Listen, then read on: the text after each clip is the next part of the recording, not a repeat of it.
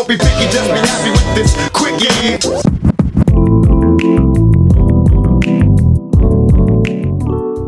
Now I know what you're thinking. This guy Trevor, is he really gonna do another quickie?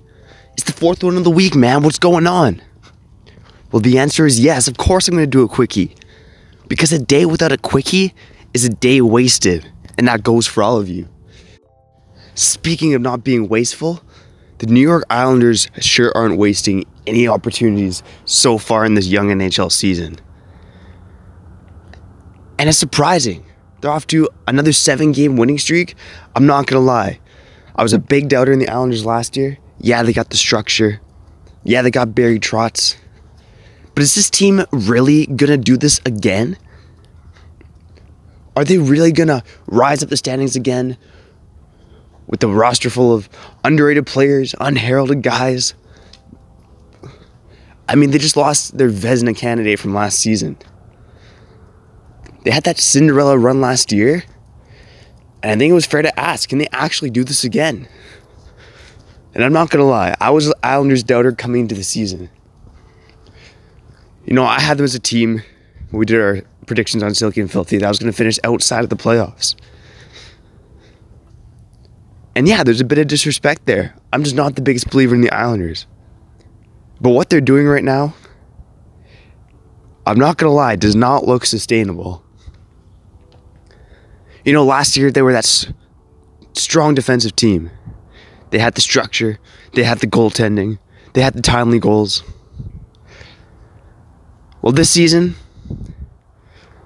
they're a similar hockey team, but they're still giving up a lot of chances right now, more than last season so far. I mean, a big reason, the number one reason they made the playoffs last season was goaltending. And when you think of the Islanders, you think, oh, Barry Trotz hasn't played in the structure. They're not allowing the high danger attempts. They're not allowing a lot of scoring chances. Right now this season, they are allowing a lot of scoring chances. They're bottom 5 in the league at 5-on-5 and allowing scoring chances. Bottom 10 in high danger chances against. But once again, the goaltending is coming through for the Islanders. Thomas Greiss, the German, Prost to you. He's got a .941 save percentage right now. Semyon Varlamov, he's above a .920. I just wondered though, when you watch this Islanders team, they do give up chances so far this season. But they also haven't faced a barrage of good opponents either. Sure, they lost a couple games earlier in the season to Washington and to Carolina, who are good teams. Some of their wins recently, now they come against okay teams. We're talking Columbus, Philadelphia, Arizona, Winnipeg. Throw Ottawa in there too. I'm curious to see if the Islanders team is going to prove me wrong again. Hey, I love a good surprise in hockey. That's what sports is all about. So Islanders, what I got to say to you is prove me wrong. Go get it done.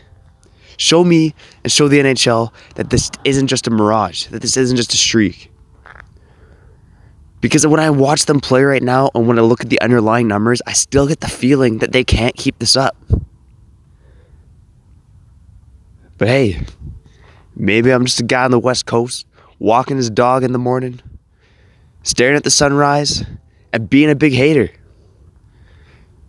Yeah, maybe I shouldn't hate on Matthew Barzal's team. The guy's an absolute stud. But we'll see if you can get this done, Islanders. 7 in a row. Great start to the season. 8-3. Similar record to my Canucks. Go get her done, Islanders. Let's go.